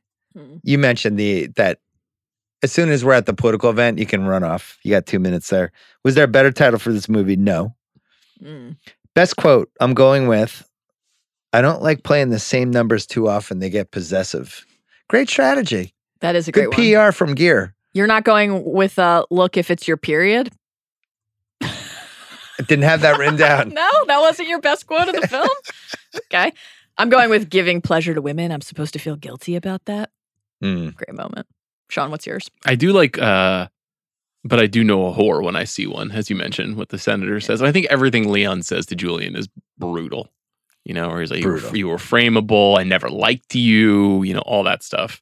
You stepped on too many toes. That insinuation that he's like a real swaggering dick and that everybody knows. And they're like, we got to take you down a notch. Yeah. SAS Hottest Take Award. Mm. Here's mine. I think they should have had a sequel. Mm. I could have run this back in the mid-'80s as LA, way more money and capitalism and the Gordon Gekko era. You think Michelle and Julian don't make it? They don't make it, and Julian's a little older now. What's he doing? I would have liked to have gone back into LA mid-'80s, the same way we go into LA late 70s. Has the television show changed your feeling on this at all, though? So I abandoned the TV show 2 episodes They ago. way overthought this. Yeah, it's Way overthought it. They just didn't land the plane. It was sitting there though. I know. We thought we were really Compelling encouraged by the opening. pilot. Yeah. But yeah, you're going backwards, you're going forward, you're going sideways, and I think they lost. It's way too complicated. This is a very simple I movie. forgot to put that on What Stage the Worst, by the way. I think the TV show, which it will get canceled after this year. Yeah. Waste of Bernthal. So many cool pieces. Bernthal in jail was awesome, and then we never go back. Yeah. And it's too bad. Rosie O'Donnell. Detective the Sunday. Rosie Renaissance. Yeah. Rosie O'Donnell and Mike Francesa, which I can't tell the difference between them at this point. Same haircut, same voice. Like I think Francesa's in That's episode Long 4. Island right there. That's Long Island, baby. You have a hottest take, or we move on? We've already covered mine, which is just that there's not enough sex in this movie that is about a gigolo. It's on purpose. I stand by it. And I think especially because the first 30 minutes where you're seeing him in that part of his life is so riveting. Yep. And then the drastic, intentional, but drastic shift in tone and focus. I don't know. Need a little more of it. I mean, Lauren Hutton is just a huge flaw in this film. Like a huge flaw in my opinion. The character and the performance, I think, are not what I want. And in fact, my take is that if you just put Nina Van Pallant into Lauren Hutton's role, slightly older woman, but a very beautiful woman who's very striking, who would be intoxicated by him, it's a better movie. Casting what ifs. Yeah. Travolta pulls out. They go to Christopher Reeve. Schrader's against it. Barry Dill's excited about it. Apparently, Christopher Reeve turns down $1 million. This movie sucks with Christopher Reeve. We bring so much baggage to Christopher Reeve now. I'm not so sure. I don't know. It would have been different. He has like that. I don't see it. He has a weird body. I don't see him as a sleazy gigolo. about him. No, Yeah. I don't see it. Bad idea. There's this thing on the internet that Chevy Chase apparently declined it. I just don't believe it. I don't either. Yeah. I think that's absurd. Who the fuck would put Paul Schrader would never put Chevy Chase in American Gigolo. No. Although, there's Schrader's quite famous for these bookend movies that he makes. These sort of 2 movies that have similar frameworks. And he made a bookend movie for this movie, and it's called The Walker. It's a very little scene. It came out in 2007, starring Woody Harrelson as a kind of gigolo. Now, Woody Harrelson's not the kind of guy you would think would be, but he likes to play with your expectations of your leading men. Would it have been interesting if Chevy Chase was in this movie? Could he have done a straight, like a direct non-comic performance in a movie like this? No. No. No. Okay.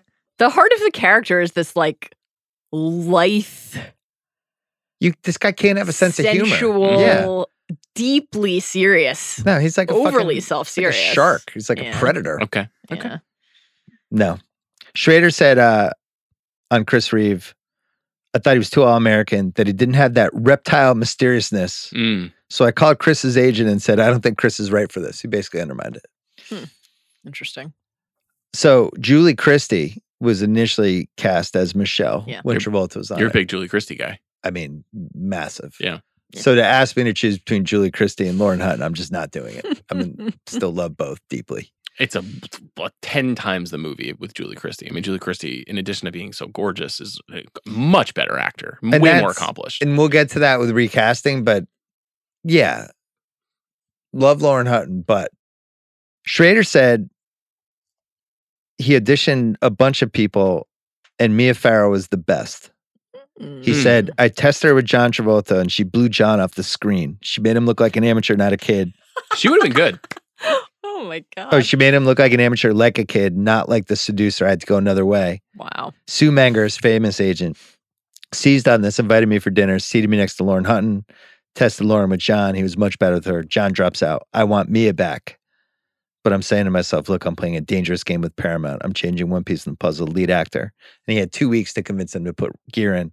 He thought it was too risky to bring Mia in for Lauren Hutton. Mia Farrow never played a character like this, and I think that's a really fun role for her. I think she's an underrated actress. The Woody Allen, all of it has just overshadowed. You saw her in The Watcher. Like, she's probably the best actor in The Watcher, but she's never been in a movie like this. I agree.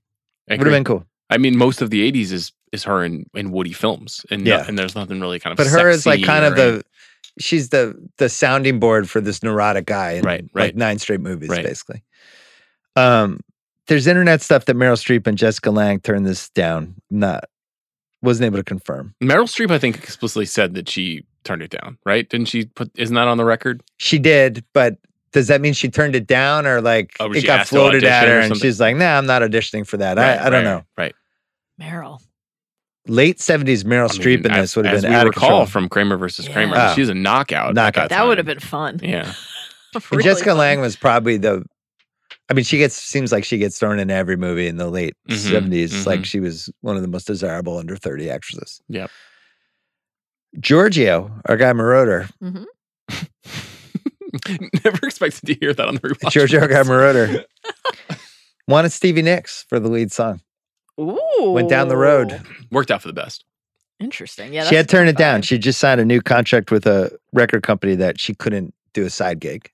Went to Plan B. Blondie, rest is history.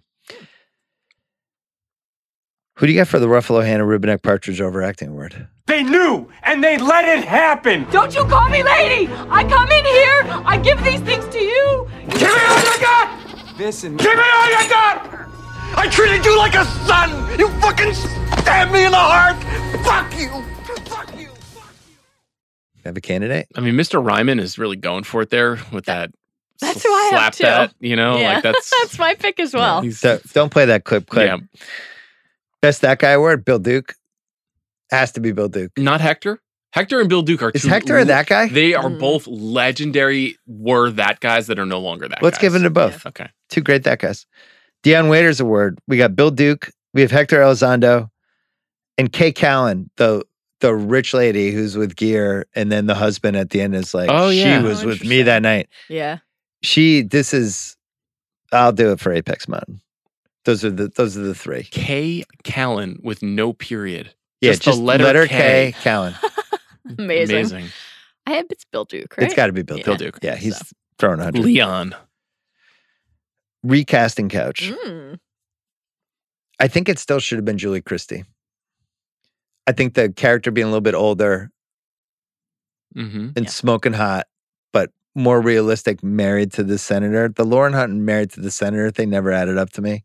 Even though I know that senators have hot whites, but she was like too beautiful and too Julie Christie, like older. You could see, she could play it a certain way where she's basically like in MILF range. So I don't know. Love MILF range. MILF range. That's actually a really good pod idea. Should MILF that have been that was the original movie title instead of American Gigolo? No, that's Zach Wilson's pod. I MILF think. range. I like that. And if you're going younger, I think Jessica Lange would have been amazing.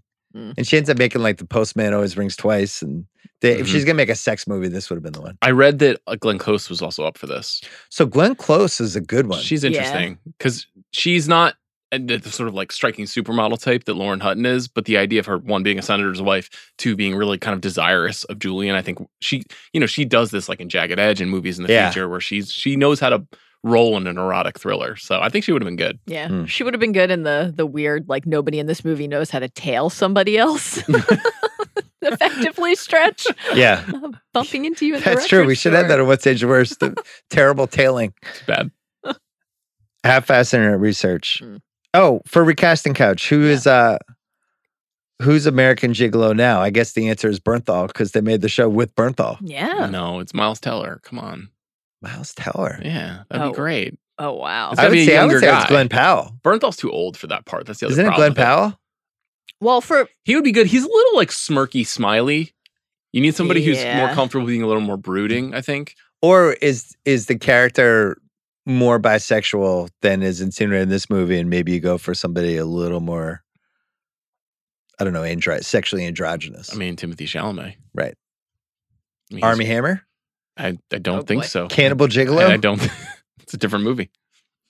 Half-assed internet research. The nanny, the madam, played by Nina Van Pallen, became famous in the early 70s as the mistress of Clifford Irving, the guy who did the hoax biography of Howard Hughes. And then all these years later, Gere played Irving in the hoax. Yep. I like that. We'll come around. Do you remember who played Nina Van Pallen in the hoax? Who? Julie Delpy. One of my faves. Yeah. Our girl Julie. Yeah. Pretty cool movie. Here's Schrader's story about convincing Barry Diller to do Richard Gere. He said, you don't talk to studio executives on the weekend. He calls him anyway, and he says, I've offered the part to Richard Gere. Barry Diller says, you weren't authorized to do that. He's like, Travolta's dropped out.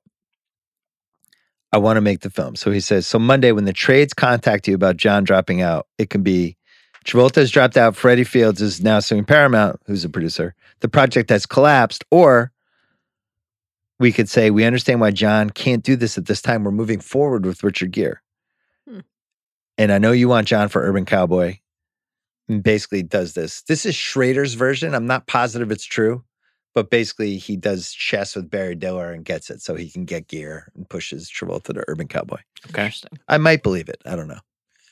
This is like you flying solo on bringing Zach Lowe to Grantland. You're just like, I got this. Like, it's not who you think it's going to be. It's going to be my guy. My guy's going to do it. The number's going to work. We're going to have success. Just trust me on this. Worked out. Very similar. Took over a year to bring Zach Lowe to Grantland. Should have happened in 2011. Zach always blogs in Armani suits, right? Yeah, a man of great style and who gives a lot of sexual pleasure to lots of people who've never experienced an orgasm. Apex Mountain. Richard Gere. I think it's Officer and a Gentleman. Oh. Yeah. I think you're right. Yeah. It's not this. It's not this. No. I think it's Officer. Could you make a case for 1990 with both Pretty Woman and could. Internal Affairs? You absolutely It's could. that or I think he comes out Officer and Gentleman, and this is one of the 5 biggest leading actors we have, and then he squanders it. He's not nominated for that though, right? Like Louis Gossett Jr. wins. I think Deborah Winger was nominated. Gere should have been nominated. I think that was a tough Oscar year, is my memory. 82, I think, was pretty brutal. Yeah, he's not the so Dustin funny. Hoffman Tootsie year. That movie got screenplay, editing, score, Yeah. song, movie. and didn't get Gere. I don't like the way you're looking at me, Mayo. Is that your Gossett? Yeah, I tried. Lauren Hutton, Apex Mountain.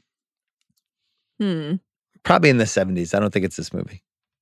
Yeah, She was on the cover biggest of model in the Vogue. world. Yeah, she's not at Once Bitten, the Jim Carrey vehicle. not Once Bitten. Okay. You seen Also that? in Sean on Sean, I read that Lauren Hutton shouldn't have been in this film. Shut So can't be her a great Apex book. Mountain. CR on CR never got released, but it's 700 pages. Crank on crank. Cranking Still on cranking the CR story. Apex Mountain for gigolos? Ooh.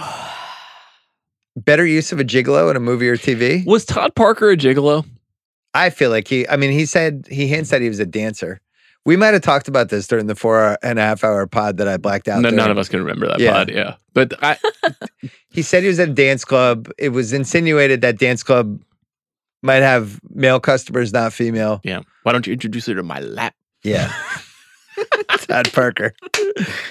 I have this as Apex for gigolos, unless you want to go with the Showtime reality show Gigolos.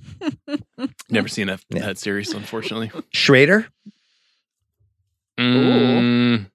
Probably. I think he did more celebrated things, but this is probably his biggest hit. So, yeah. Blondie?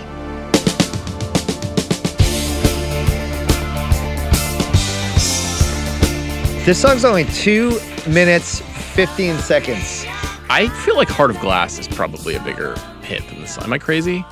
I would say their apex is probably a year earlier than this. So Heart of Glass went to number 1. And this is called data. Heart of Glass went to number 1 on February 17th, 1979. Mm-hmm. Yeah. And it was number 1 for it was on the charts for 21 weeks. But then that means it basically bleeds right into when this is number 1 on the charts. Call Me debuts on February 16th, 1980, goes to number 1 for 6 weeks. Yeah. And it charts for 25 weeks. But the song that is on the charts the longest of theirs comes 9 months later, and it's a cover of The Tide is High. Interesting. 9 months is still that. So then the answer is yes for this general period. Yeah, and Rapture also is a year after that, or a few months after that, and it goes to number 1 as well for 2 weeks. So here's 4 number 1 hit singles. That's amazing. Here's the actual answer. Their apex is actually a few months earlier in October when they're on Saturday Night Live with Steve Martin on the first episode of the 5th season when the show was still massive, right after Belushi and Aykroyd left. And they have Call Me Coming and just things are happening. I would say I'd vote for that. I think my favorite song is One Way or Another, which never even went to number 1. They were a sick band. Great band. Bill Duke, no. Gravity Boots, yes. Incredible Gravity Boots moment in this. Gravity Boots have never been. Phenomenal. I don't know what happened to Gravity Boots. Somebody must have broken their neck and then that was it. Somebody got sued. It does seem perilous. Yeah. I would never do that. Never. Malibu is a movie location. Ooh. I was trying to think what's done it better. This is way up there. Is enough of the movie set there, though? It's not. So I think there's another answer, but I don't know the answer to that. I don't know. I can't think of a Malibu movie at the moment. There's some good ones. We have, Neil's Place is in Malibu and Heat. That's true. When Kilmer goes, sun rises, sets for me, man. I do like in The Big Lebowski when he's like, stay out of Malibu, deadbeat. The Tangerine Dream Marauder eerie music era. I think it peaks with Risky Business in 83. Mm-hmm. I'm good with that. It's such an important piece. I don't know how we haven't done Risky Business yet. That's shocking. Probe? Apex Mountain for Probe? For probes or for probe? Probe. The bar Probe. Probe I think wasn't this a real peak. bar, right? This wasn't a real place. I think Probe is a real bar. Should we go there tonight? Yeah. Okay. Let's cut loose. Best racehorse name. Wait, we can't get out of Apex Mountain without doing Side Dick. Is this Apex Mountain point. for Side Dick? Definitely not. What's Gone if Girl. he needed some It's self-fluffing. Affleck and Gone Girl? Gone Girl, I think. That's my pick as well. Yeah, Affleck knew. He fluffed himself. Yep. Okay, Best I racehorse think he name. acquitted himself very well. Oh, and Armani we should mention. Mm. This could be possible Apex Mountain for Armani. Becomes the biggest. It's the fashion business springboard in the for world. sure, The right? springboard. Yeah, maybe the 90s, sometime in the 90s was. Best racehorse name. American Gigolo would be an amazing racehorse name. It would And be here great. comes American Gigolo. I don't know if anyone would do that. I'm going with Just One Fuck. Just one fuck is good. That's amazing. Just one F. What about Side Dick? Side Dick. I have for best racehorse name, Julian K. Would be an amazing horse name. Really good. This is my horse, Julian K.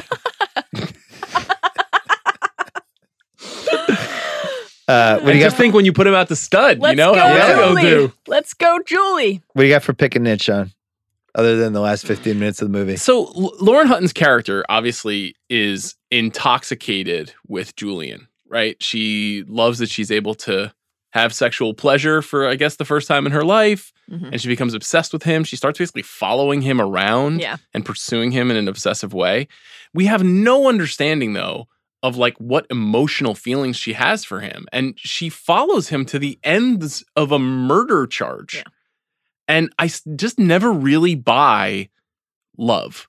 And the movie There's is not about that one love. scene where they connect in some sort of lying in bed at 3 a.m. It's like there's one scene missing, and Ebert identifies this in his review, and I think he's right. There's something missing in the movie that it's like take out those second and third and fourth to last scenes, and 20 minutes before that, give us a moment between them in which you can see the glimmer of gear and you can see Michelle Stratton have like emotional recognition. Because otherwise, it's just like she's just dick crazy, and that's not. I don't think that's enough. They could have thrown in a really good like Malibu eating scene.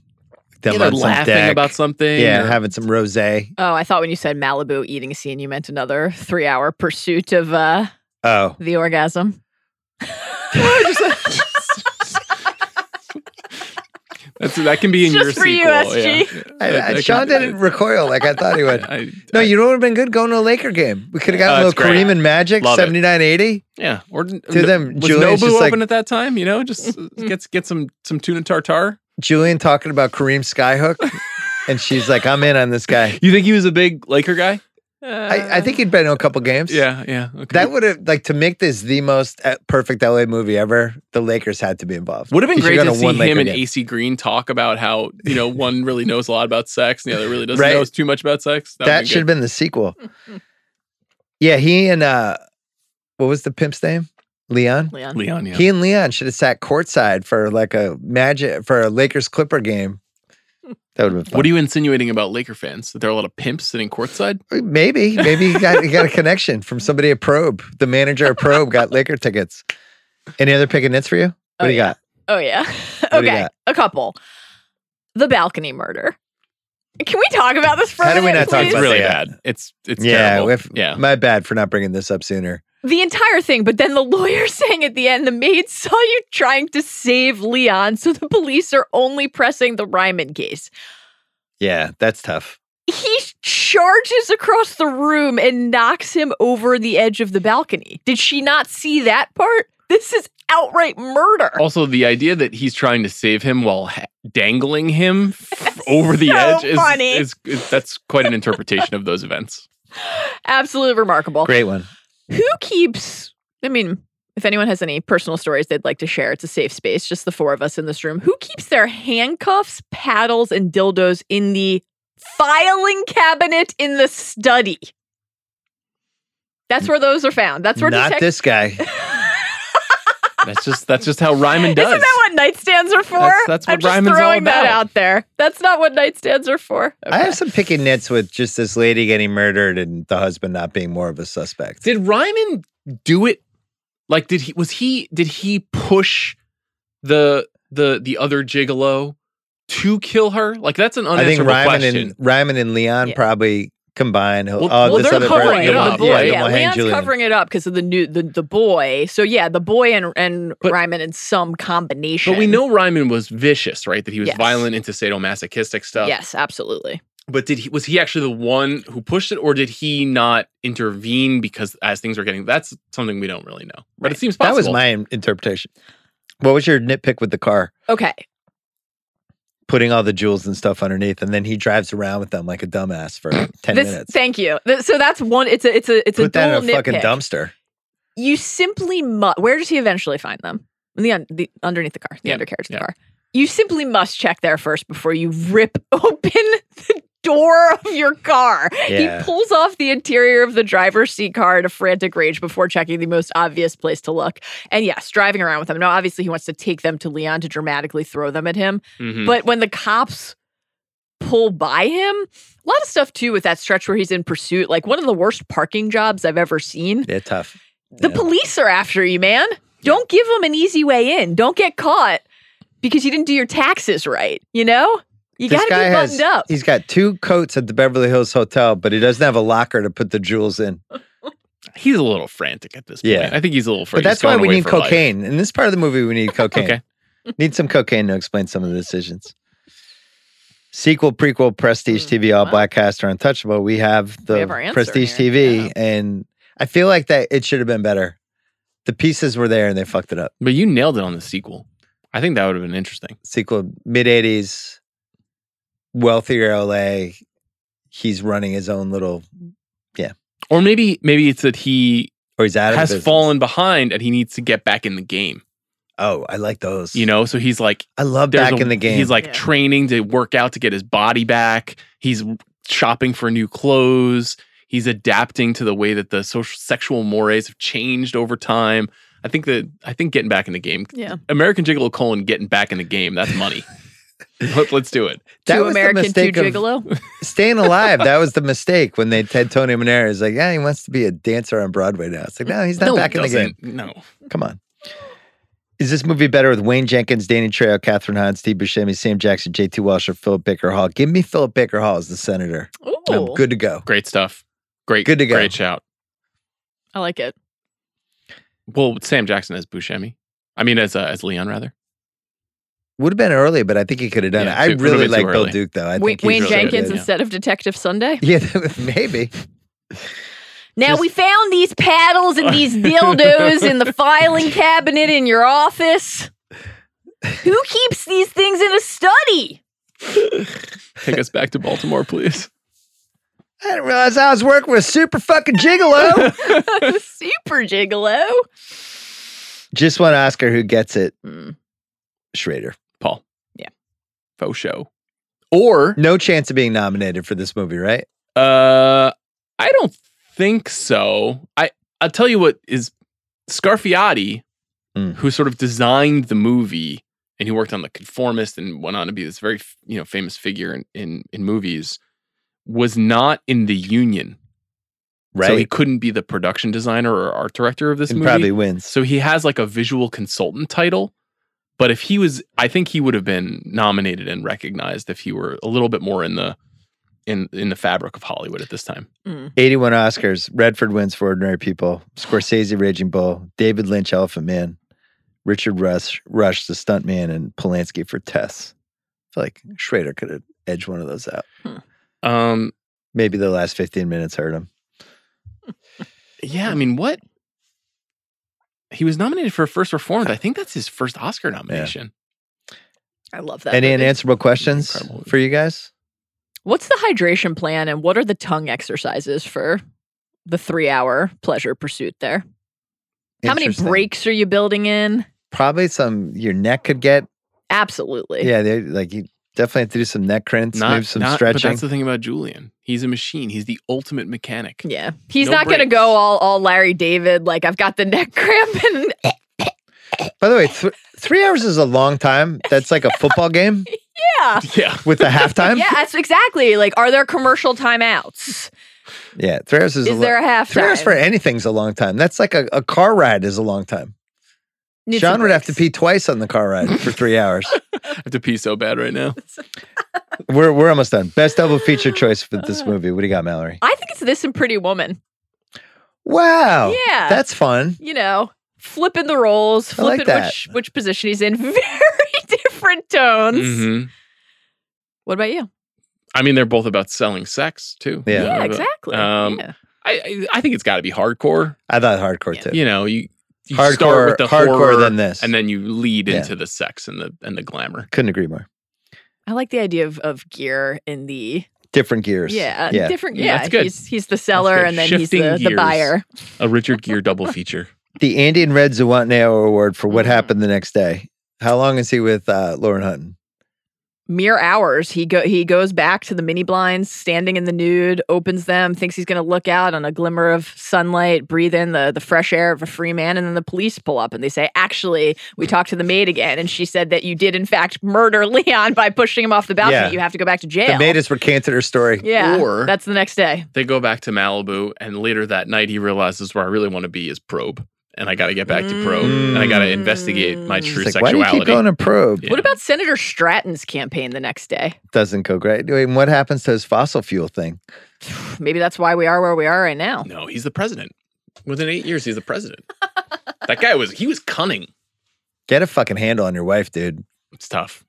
Let her live. It's not ideal. Bad choice. Don't outkick your coverage when you're running for president. You want a happy to be there first lady. You don't want Lauren Hutton. I think he needed to be a bigger part of the movie. The senator? Have like a more meaningful impact on the story. It's kind of like a Because you're like, hangover is he effect. going to be a part of this frame? You see a lot of those kinds of characters in a lot of movies in the 70s and a lot of the conspiracy thrillers and stuff. So you think that he should play a bigger part, but he's just an accessory. Like he's a side. He needs to just make Lauren Hutton I wanted him to be an important. accessory to murder. No? I don't know. Rewrite it. Write your sequel. I forgot for Apex Mountain, I forgot to mention Kay Callan again because this was not her Apex Mountain. It was Fast Break with Gabe Kaplan. Nice. She's the teacher who is having trouble with DC Daisy and is going to fail him out. Gabe Kaplan talks about it. And then by the end of Fast Break, huge supporter of the program, Cadwallader. Here's one of my favorite things about Kate Callan. Yeah. So a lot of characters, when they're in movies, they often are like Steve Jones or, Roger Stevenson. She played Mrs. Bird, Miss Tidwell, Mrs. Powell, Mrs. Piston, Mrs. Hallstrom, Miss Tannenbaum. She was always like an older lady who was not allowed to have a first name. Right. In all the scripts. Or initials or like a full first name in real life. That's right. We'll just give you a letter. That's it. Her real name is Catherine. What piece of memorabilia would you want from this movie? Is the easiest answer of all time. I want the car. I want the car. Okay. I'm going with the ankle. The gravity boots? That would be cool. The game worn gravity boots? That whole kit, the free weights, the gravity boots, the little tiny gray shorts that he's wearing in that whole scene. Remarkable stuff. That's my pick. The suits are those suits are not in style anymore, and I also could not pull them off, but still. Those are some nice fun suits. to have 10 of the suits. Yeah. Coach Finstock Award for Best Life Lesson. It don't matter how much, Julie. The other side will always pay more. Great life lesson. Love it. I'm going with Julian saying, take your pleasure when you can. But I do know a horror when I see one.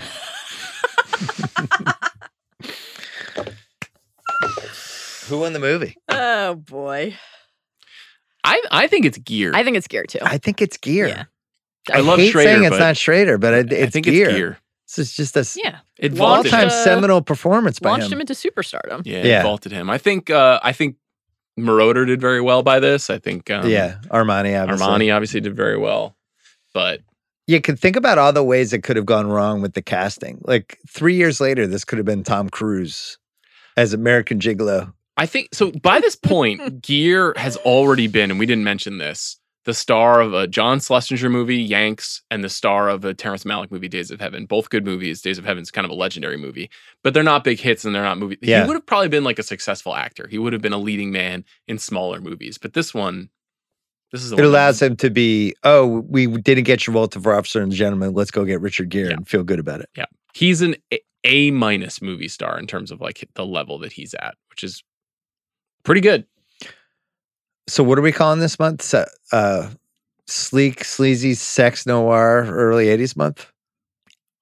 You already cut me out of the repeaters November.